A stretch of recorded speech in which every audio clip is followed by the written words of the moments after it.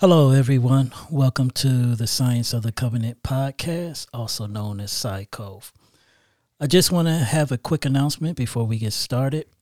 We will be taking a break for the month of March.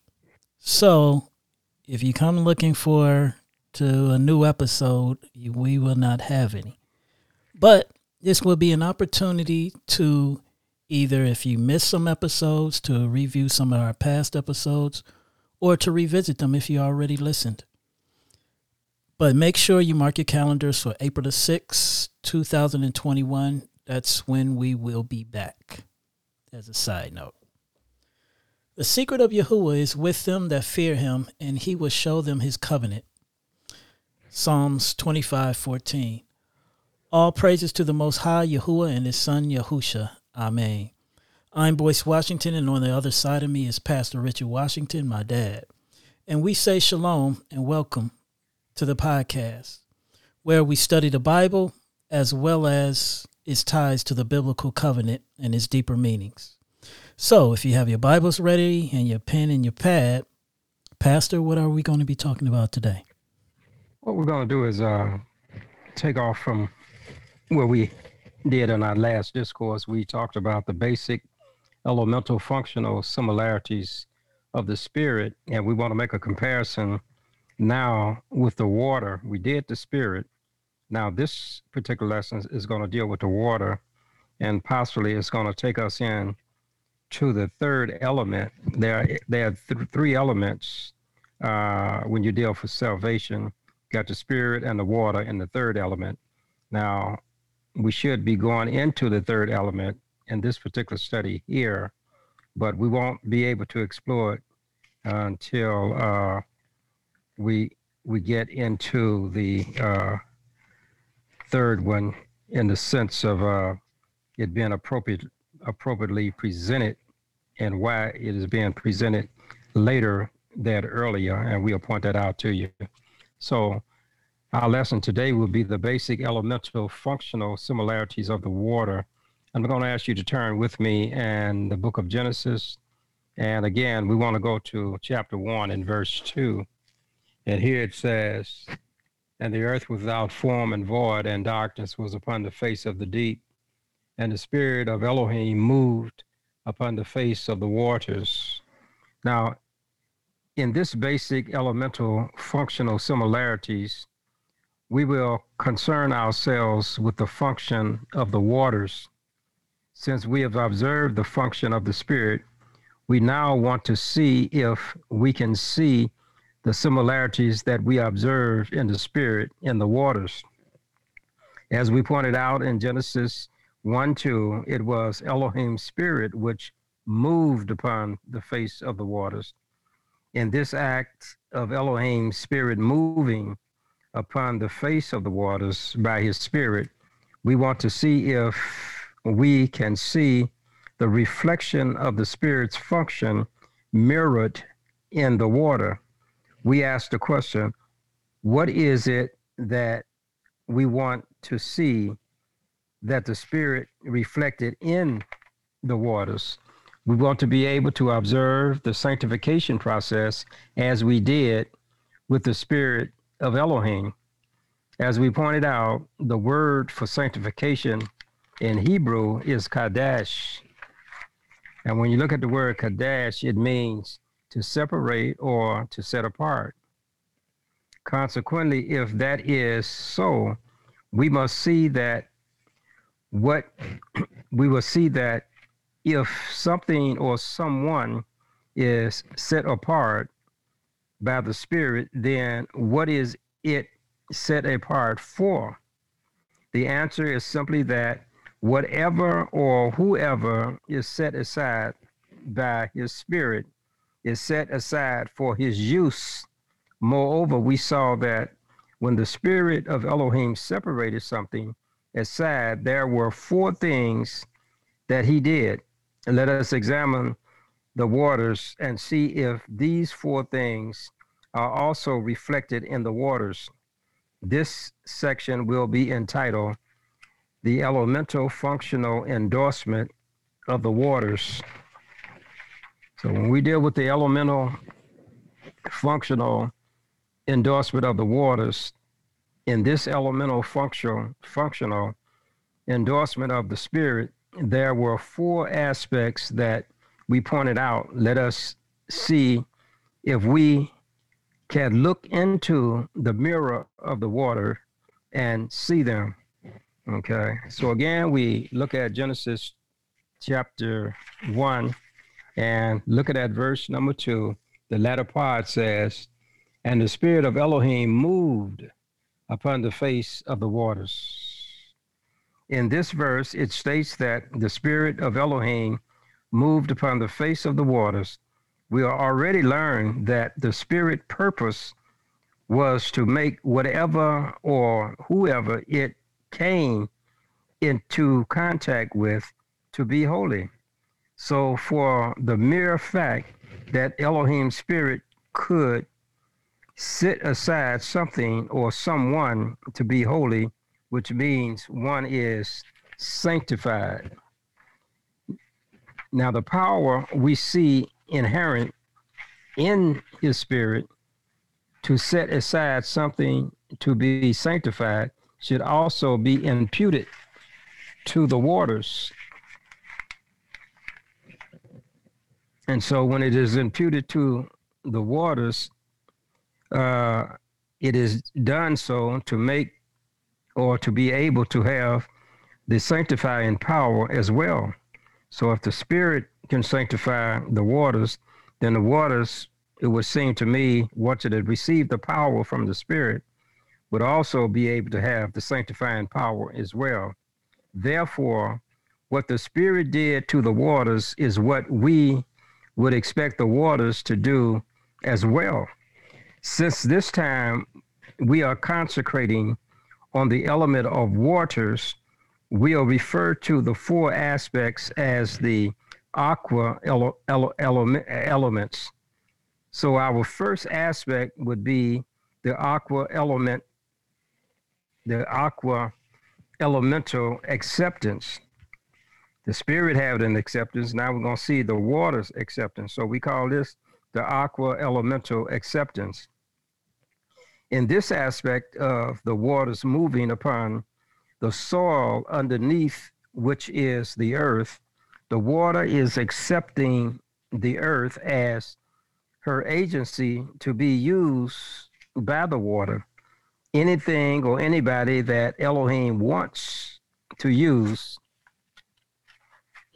he must first be accepted by him. And what he accepts, he sets apart for his holy purpose. And such a function as this we call sanctification.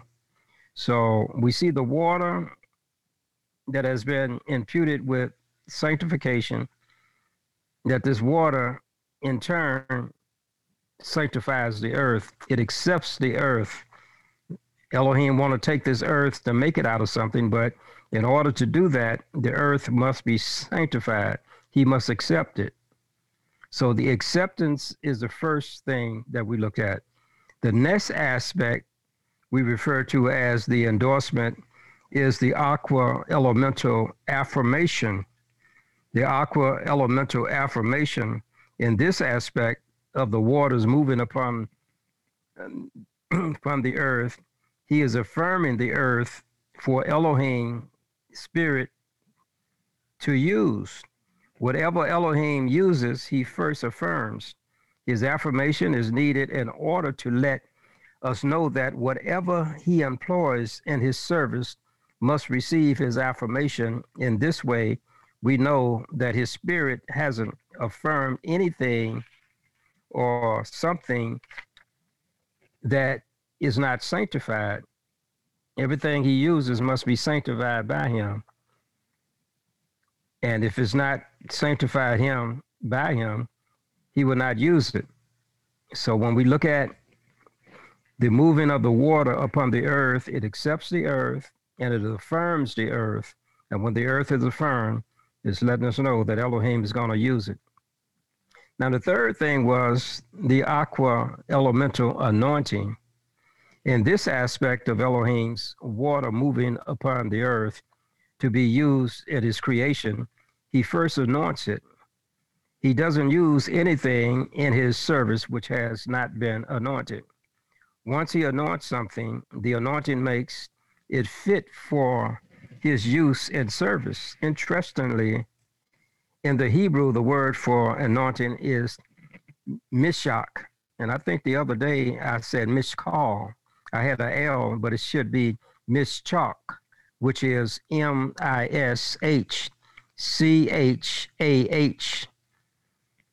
I believe last time I had the Chal, but it should have been Chah, mishchak. Mishchak meaning smearing. So when we talk about anointing something from the Hebrew, we're talking about smearing something with the necessary elements that we are anointing it with. So in the mind of the Hebrew, when something was anointed, it was done so by the smearing of the elements upon something and or someone. So often we look at it comes, so often when it comes to anointing, many think of the type of oil to anoint with, but very seldom do we look at the methodology of the anointing. So in terms of how the oil is applied, while oil is not the only element to anoint with, yet when it comes to anointing, the methods by which it is applied is most important. When something is anointed, it is smeared with the element which it is anointed with. Consequently, the moving of the waters upon the earth was a type of smearing process to anoint the earth for his purpose. So when the waters had received from the Spirit the anointing, it also passed this anointing from the water to the earth. Now, the next aspect we finalize on is the aqua elemental approval. The aqua elemental approval. In this aspect of the waters moving upon the earth, Elohim is approving what it is that he is using. He must approve of it. What he approves means that he is pleased with it. To be pleased with something or somebody by Elohim's approval ratings, it has to have passed the test of what he wants to use it for, and he can show it off in the end. When he tests and tries that which is to be used in his service, he approves of it by the moving of the water upon it. So what we have been able to discern is that the purpose of the Holy Spirit of Elohim was to bring about sanctification. What the Spirit imputed to the waters is what the waters did for the earth. When we go through the waters, we experience acceptance, affirmation, anointing, and approval. So thus far, we see in the covenant that Elohim uses the Spirit and the water, which will, in future lectures, also on the covenant, we'll show in the various covenants that the Spirit and the water are still going to be used, even though this was the beginning, the primordial, in a primordial sense. So now, what we're going to look at now is the fact that what we have observed was before sin entered into the world. Okay. Now that we have looked at that, we want to look at Genesis chapter 3, and in the third chapter, we want to look at verse number 6. Okay, that's Genesis chapter 3. And we want to look at verse 6 as we make a transition to the third element that is to be used in the redemptive sense. We have the Spirit and the water, but there's another one. But this is going to lead up to that, because the reason why this third one is being revealed at this time is because it's going to come in after sin has been introduced into the world. Okay, here in the 6th verse of the 3rd chapter of the book of Genesis, he said, and when the woman saw that the tree was good for food, and that it was pleasant to the eyes, and a tree to be desired to make one wise, she took of the fruit thereof and did eat, and gave also unto her husband with her, and he did eat. Okay, so here we see that when Adam and Eve made a breach in the covenant by eating of the forbidden, there was a change between them and their creator. The covenant remained the same, but how Elohim and the first couple's relationship to one another became estranged. In other words, there was no change in the covenant. The covenant remained the same, but their relationship became estranged. They were separated from one another. What was once a delightful interaction to be in one another's presence now became a dreadful interchange. Yet despite their breach of the covenant relationship, there was stipulations within the covenant which provided for their failures to live up to the covenant agreements.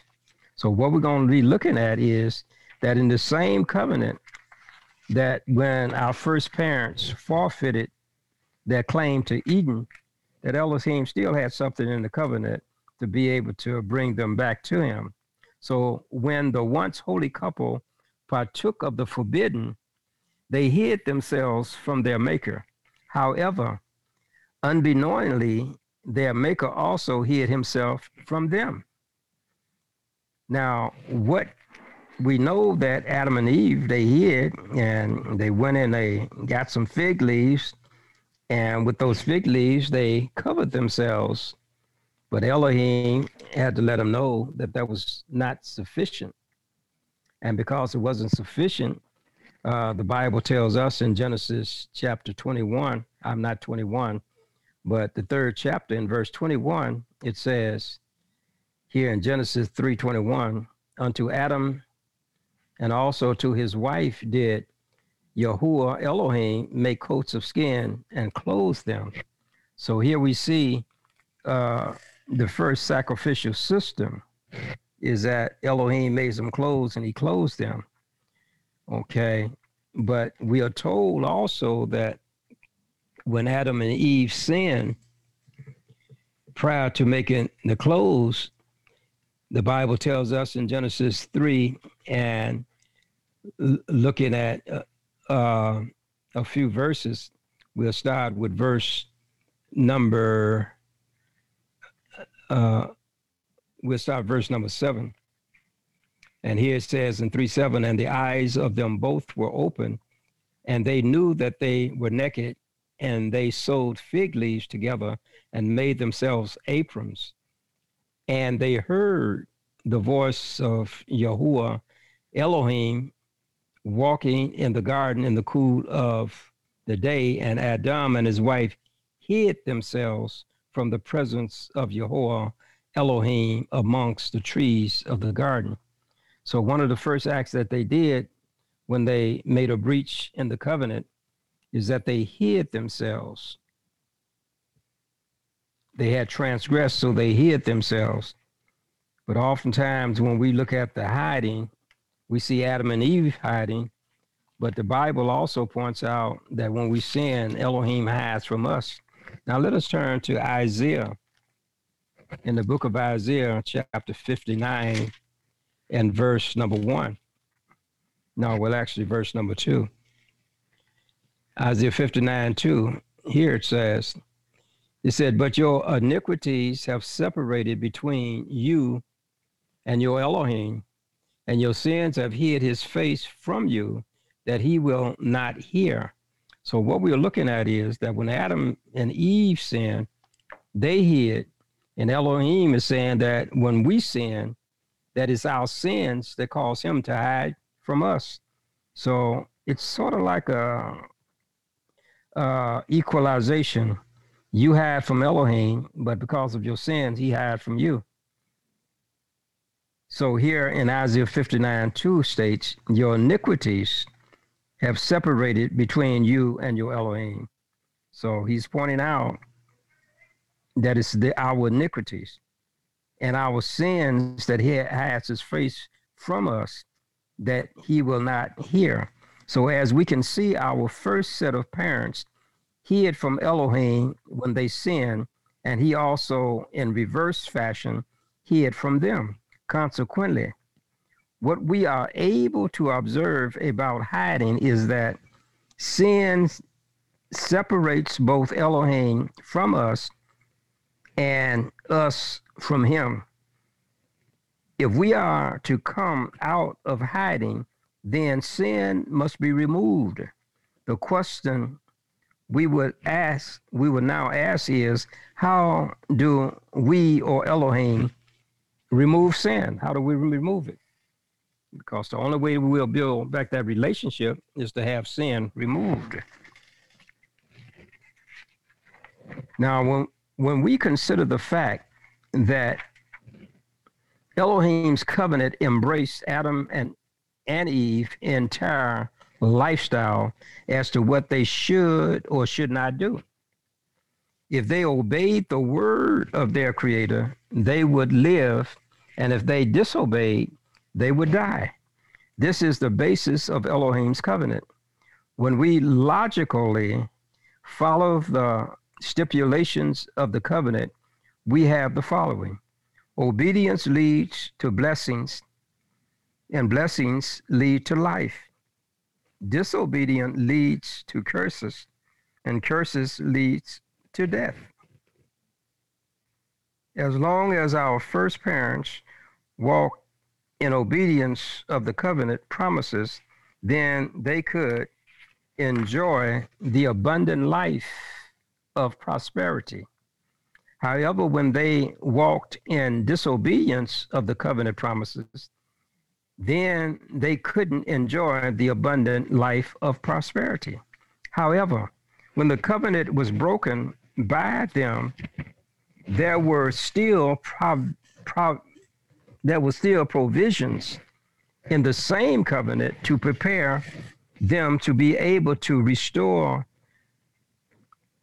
restored to their original state with their creator. Even though they would be able to be established a new relationship to their creator, yet it would not be a sight relationship, but rather it would be one of faith.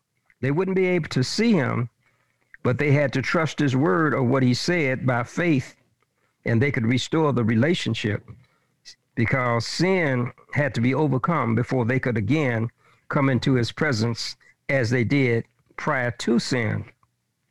This faith wouldn't be anything new or different from what they were given prior to them alienating themselves from their creator.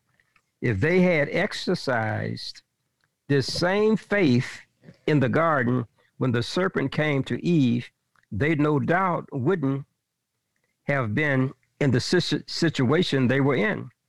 Now that they have sinned, they would have to again exercise their faith in his word to regain the full relationship to him. And in doing so, Elohim gave them another covenant promise. And let us look at that other covenant promise he gave to them. And that's going back to Genesis in the 3rd chapter. And in Genesis 3:15, we want to look at what he said to them. Here in Genesis 3:15, he says, "And I will put enmity between thee and the woman, and between thy seed and her seed. It shall bruise thy head, and thou shalt bruise his heel." Here was a promise in this 3rd chapter in verse 15. He is forecasting that he is going to put enmity between thee and the woman, and between thy seed and her seed. In other words, this enmity is a hatred. There was going to be a hatred between the seed of the serpent and the seed of the woman. And it says that the seed of the woman shall bruise the head of the seed of the serpent, and the seed of the serpent shall bruise the heels of the seed of the woman. So that was pointing down the line that there would be a Messiah to come and to be able to be the one that can stand in the place of Adam and Eve and the fallen race.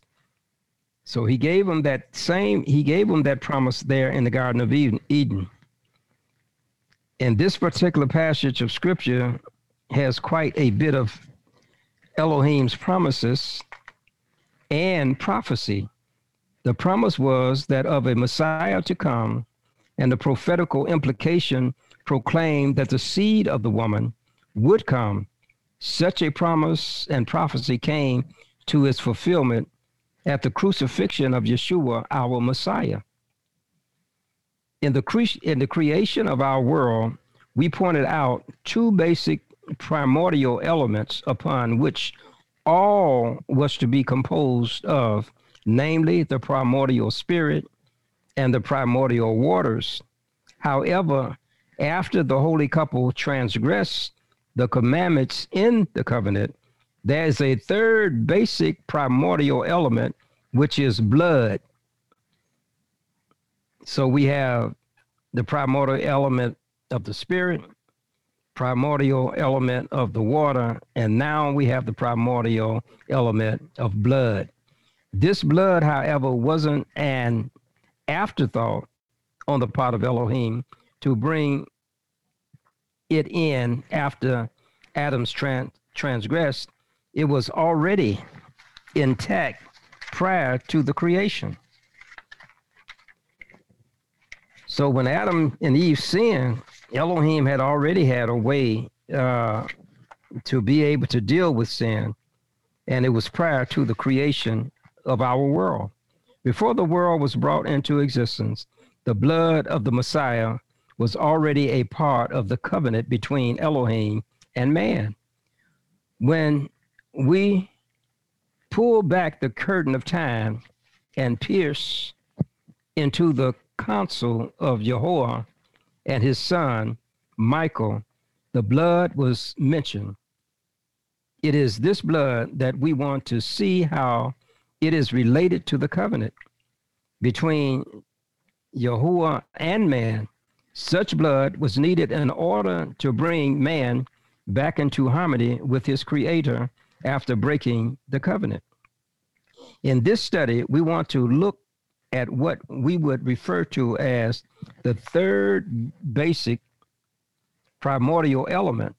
Even though we refer to the blood as the third primordial element of the three, we want to view it not as the third in the sense of a rank or importance, but rather first when it comes to redemption.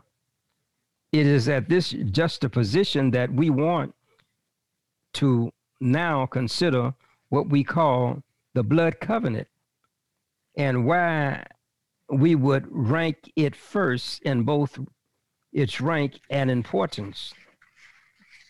We're going to look at that blood covenant.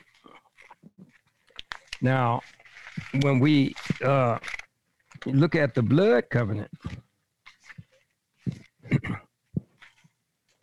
we want to turn to the book of Revelation. And in the book of Revelation, we want to look at the 13th chapter, Revelation 13. And in the 13th chapter of Revelation, we want to concentrate on verse number 8. Revelation 13:8. And here we are told in Revelation 13:8, it says,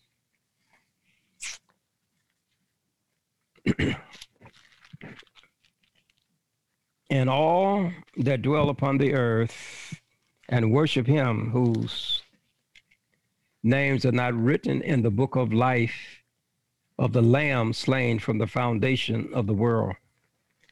Okay. So when we look at the blood covenant, according to Revelation, it speaks about the book of life. And then it goes on to points out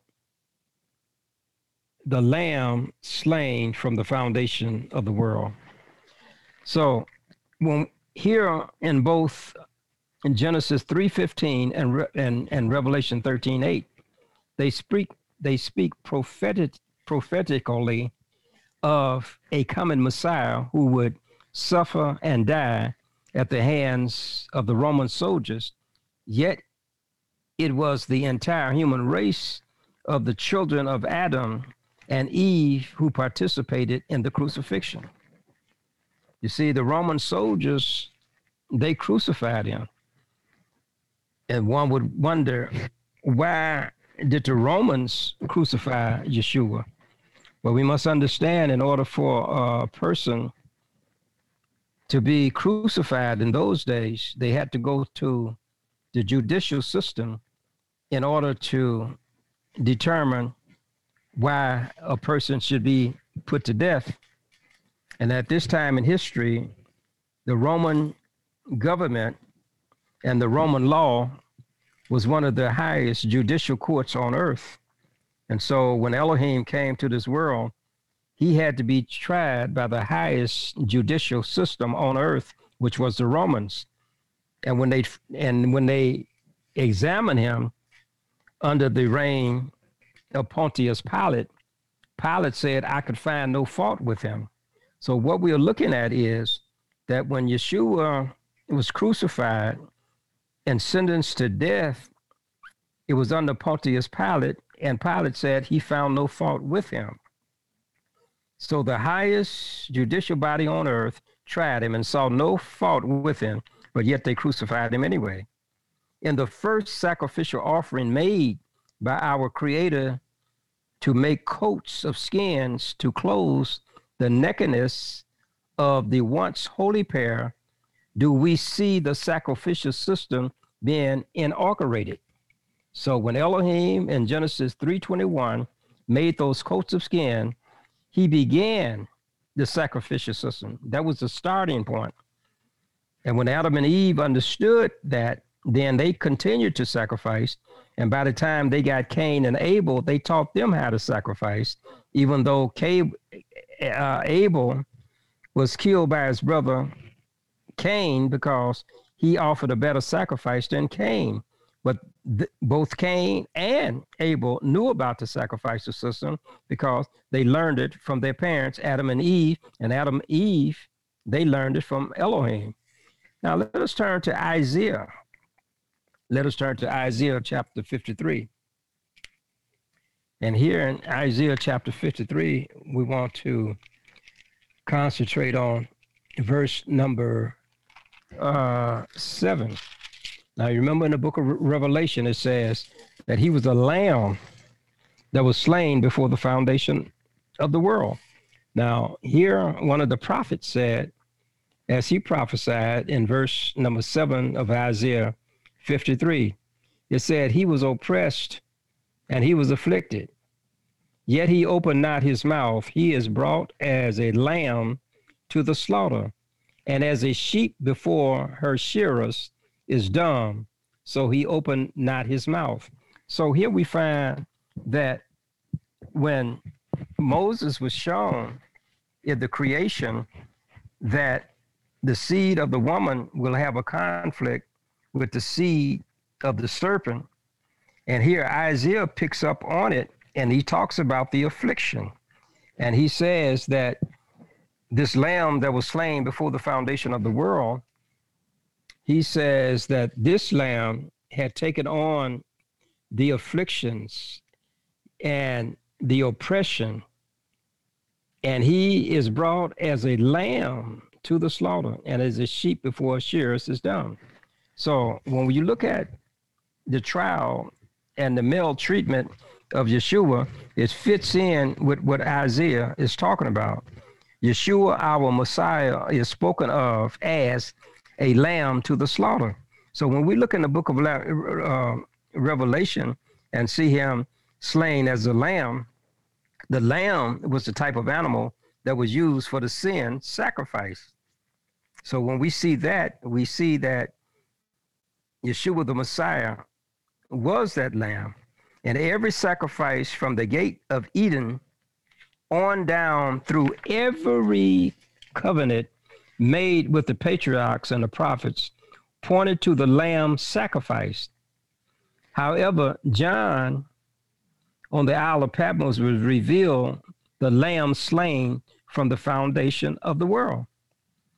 It would appear that if the lamb was slain from the foundation of this world, wouldn't it strongly be emphasizing that when the Creator established the foundation of the earth, the sacrificial system was already in existence? And if that is so, then when our first set of parents forfeited their rights to the Edenic garden, this sacrificial system went into effect. It wasn't developed after they transgressed the covenant. It was made prior to their transgression. The plan of salvation for fallen man was not an afterthought. It was done proactively. If we draw the conclusion that the plan of salvation was in existence before the creation of this world, then it would naturally follow that the Father and his Son, who created our world, also had a council meeting whereby they discussed the possibilities of a perfect man falling into an imperfect state. In such a council, I could think that an all-knowing Elohim would lay out what would be needed to redeem fallen man.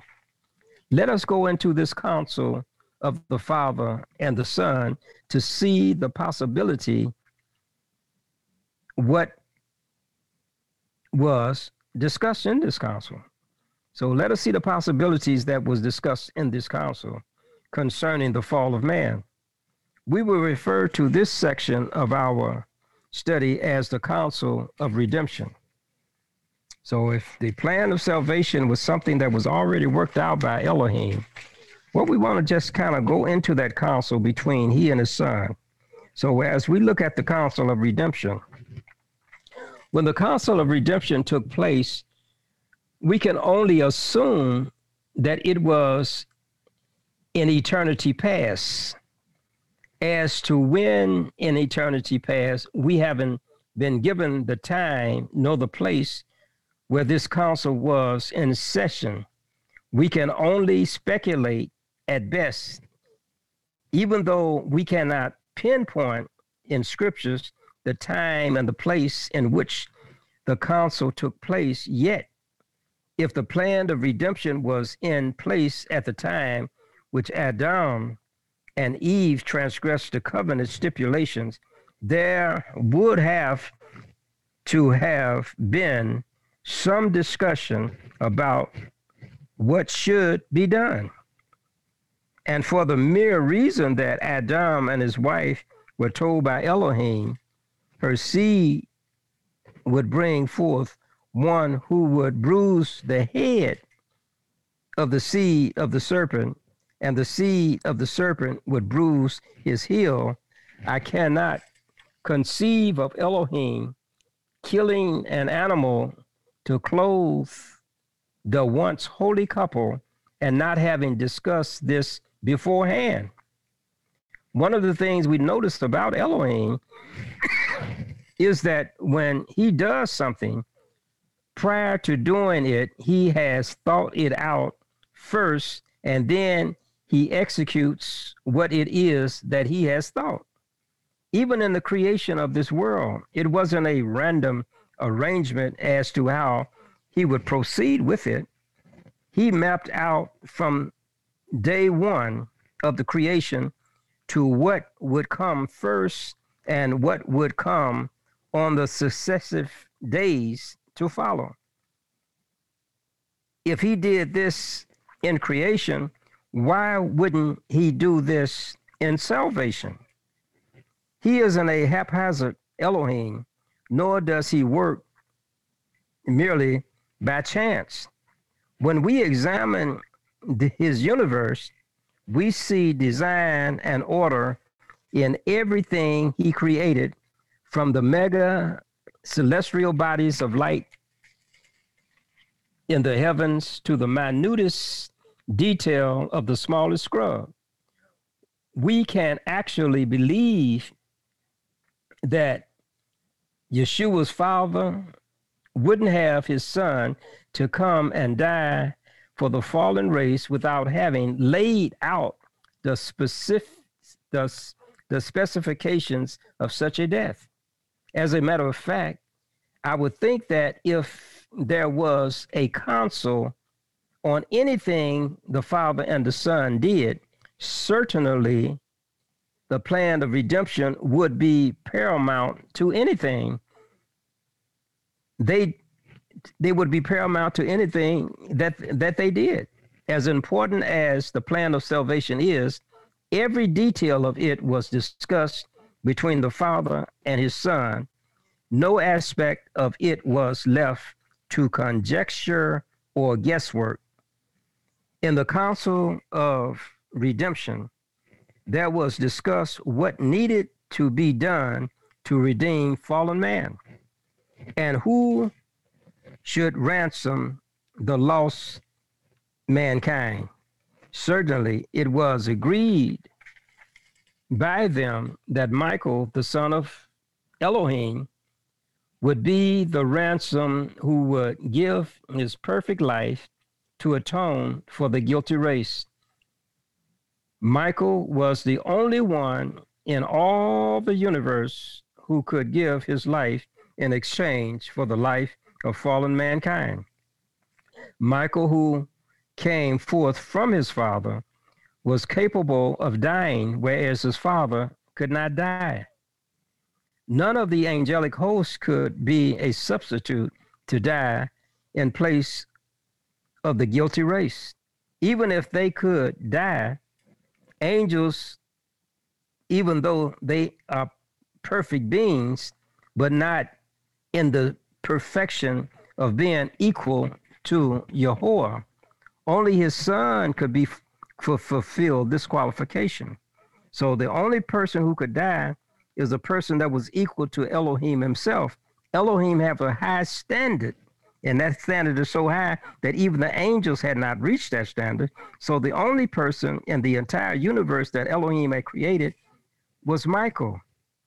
And the word Michael means one like Elohim. He was the only one like him that could die for the race. And he said to his father that if man sinned, I'll be willing to die for him.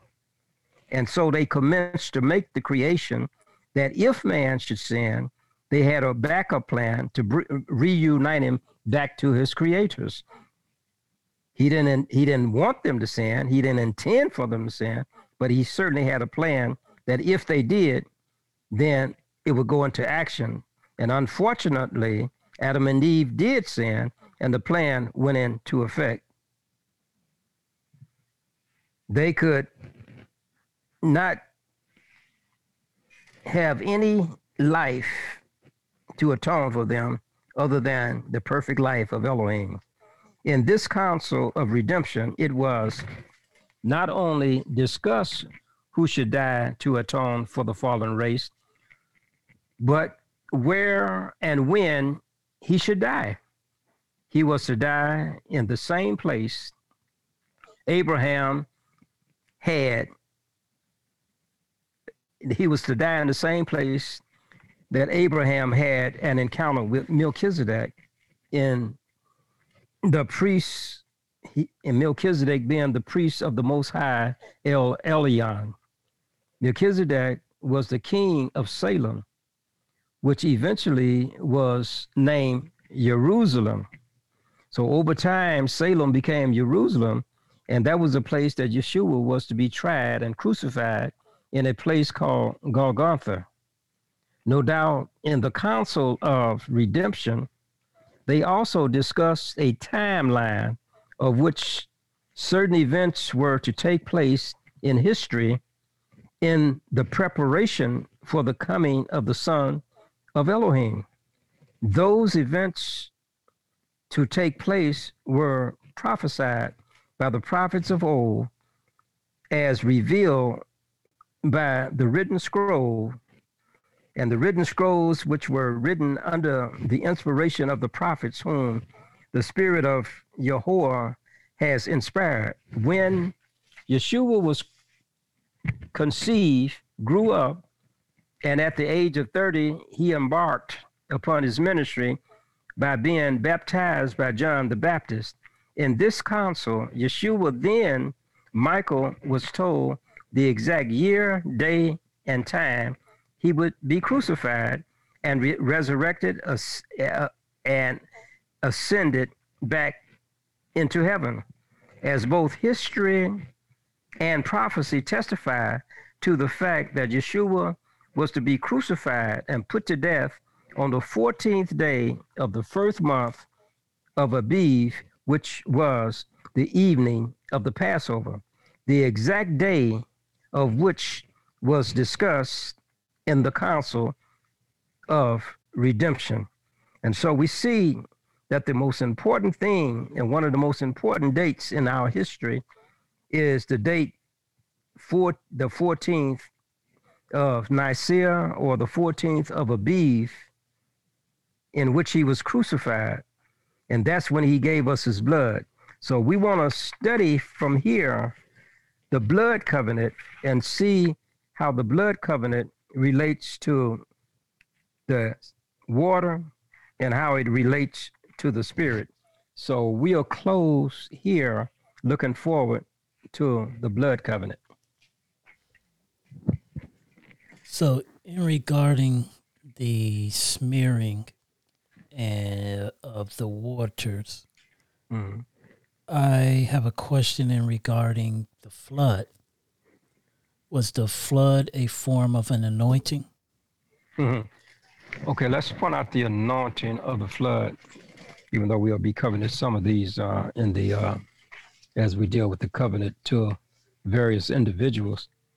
Okay, now first of all, let us look at Genesis. Genesis says that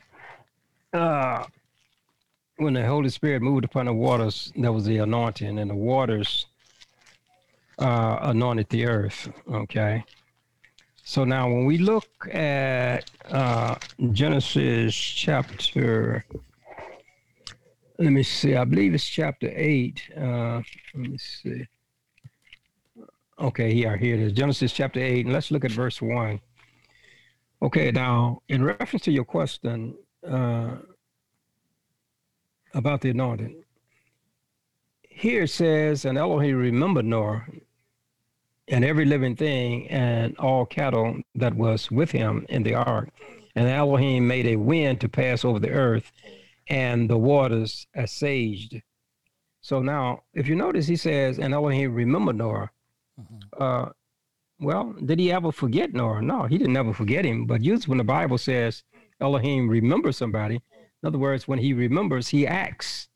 And so when he acted, he sent out the wind. Okay. Now, what I want you to do is look at that word wind in the 8th chapter of Genesis in verse 1. The word wind. Now, if you hold your finger there and you go back to Genesis 1:2, it said the spirit of Elohim moved upon the face of the waters.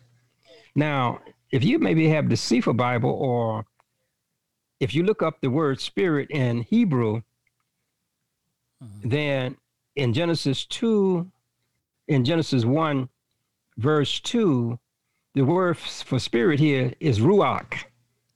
And the ruach of Elohim moved upon the water. And if you turn back to Genesis, the 8th chapter, and verse 1, the word for wind is also ruach. That's also ruach. Okay. So what you're seeing here is what we were trying to emphasize somewhat in our studies.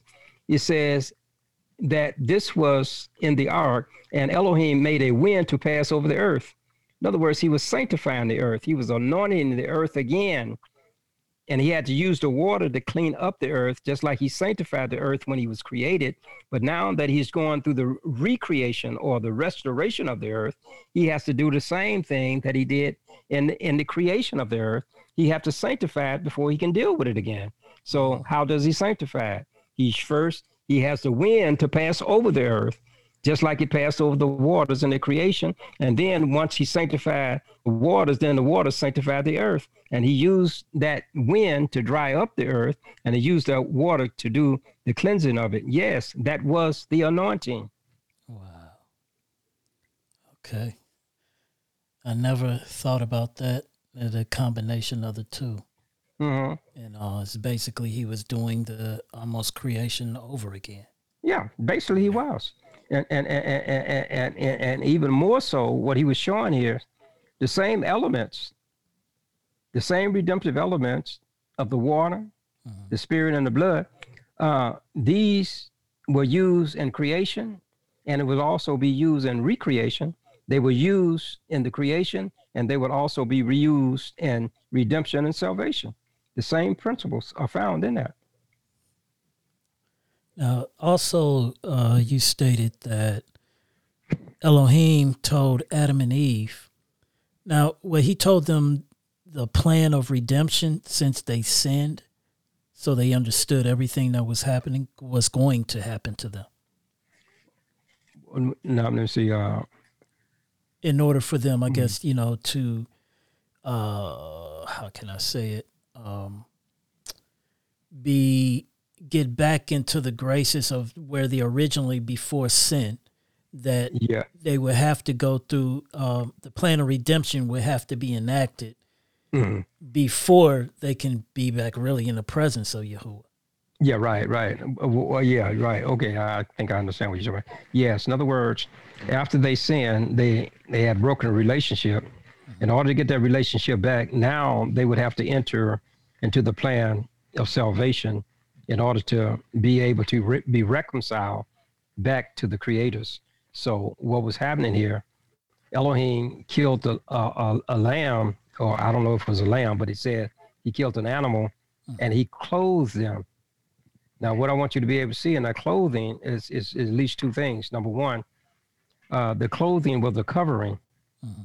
Now, if you remember the studies that we had on the Day of Atonement, that was when on the Day of Atonement, your sins were covered, because the word kippur meant to cover, and kippurim means coverings. So the first atonement was when he covered them. He covered them with the skins of the animals, which was portraying that one would come, and the one who would come, he would also be able to cover their sins, which was Yeshua. And he would be the atonement for them. And we pointed out about the two goats. So when he did that, he would be atoning for them.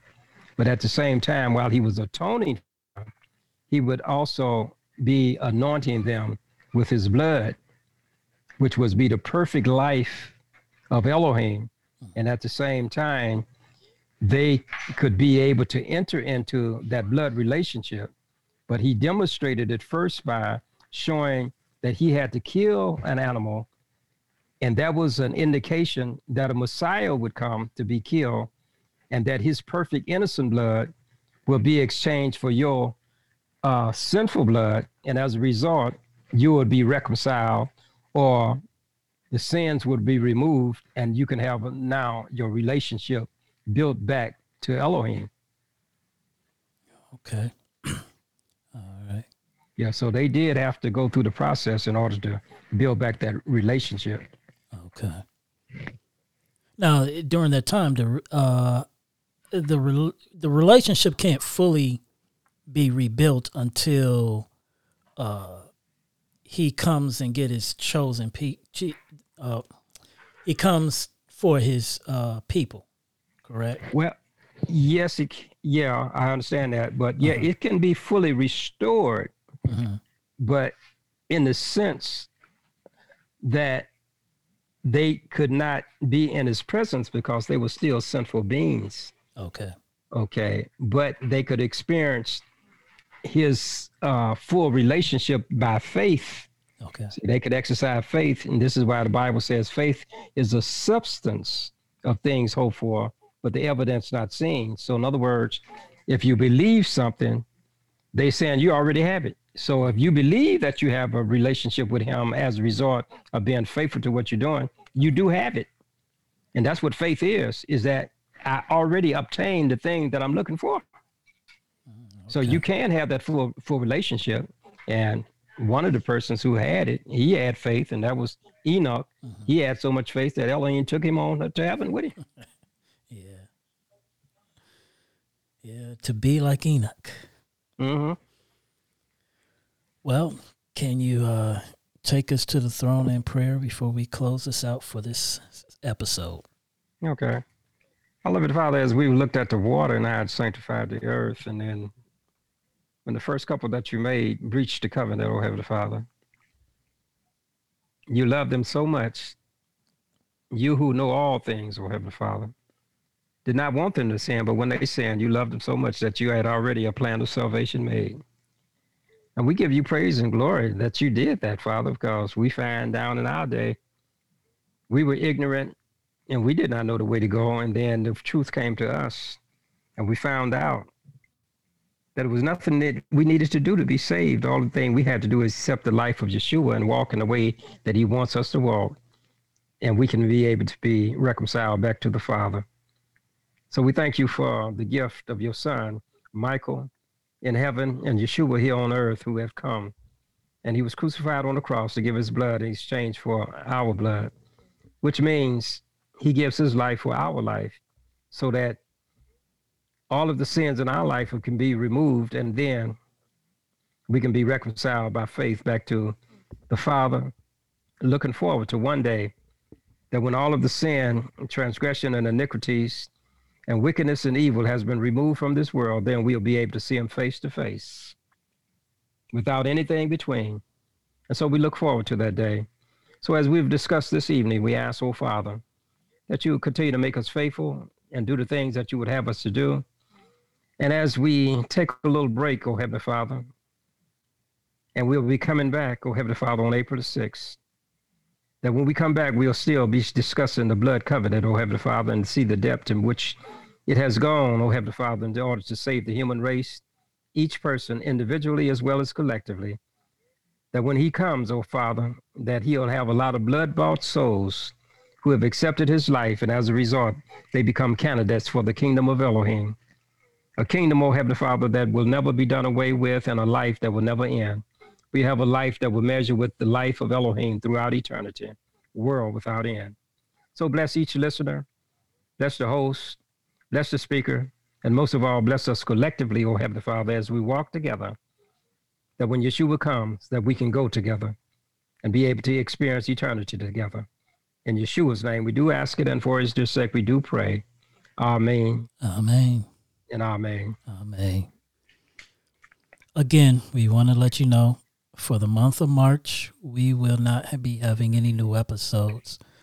But make sure you mark your calendars. Make sure you subscribe to however you get your podcast, whether it's through Apple, whether it's through Android Podcast or Anchor FM or Spotify.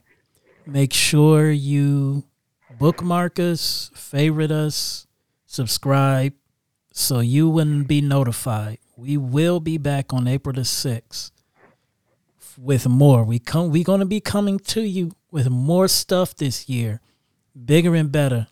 So you want to tune in. Tell your friends and family and everybody about us. Tell them to tune in. We're even preparing for later on this year to go live, where you can listen to us live and also be able to call in and voice your questions as well as your comments. So be looking out for that coming soon. Well, that is our podcast for this week. We want to encourage you to follow us weekly. Feel free to email us with your questions or comments at scienceofthecovenant@gmail.com. But the mercy of Yahuwah is everlasting to everlasting upon them that fear him, and his righteousness unto children's children, to such as guard his covenant, and to those that remember his commandments to do them.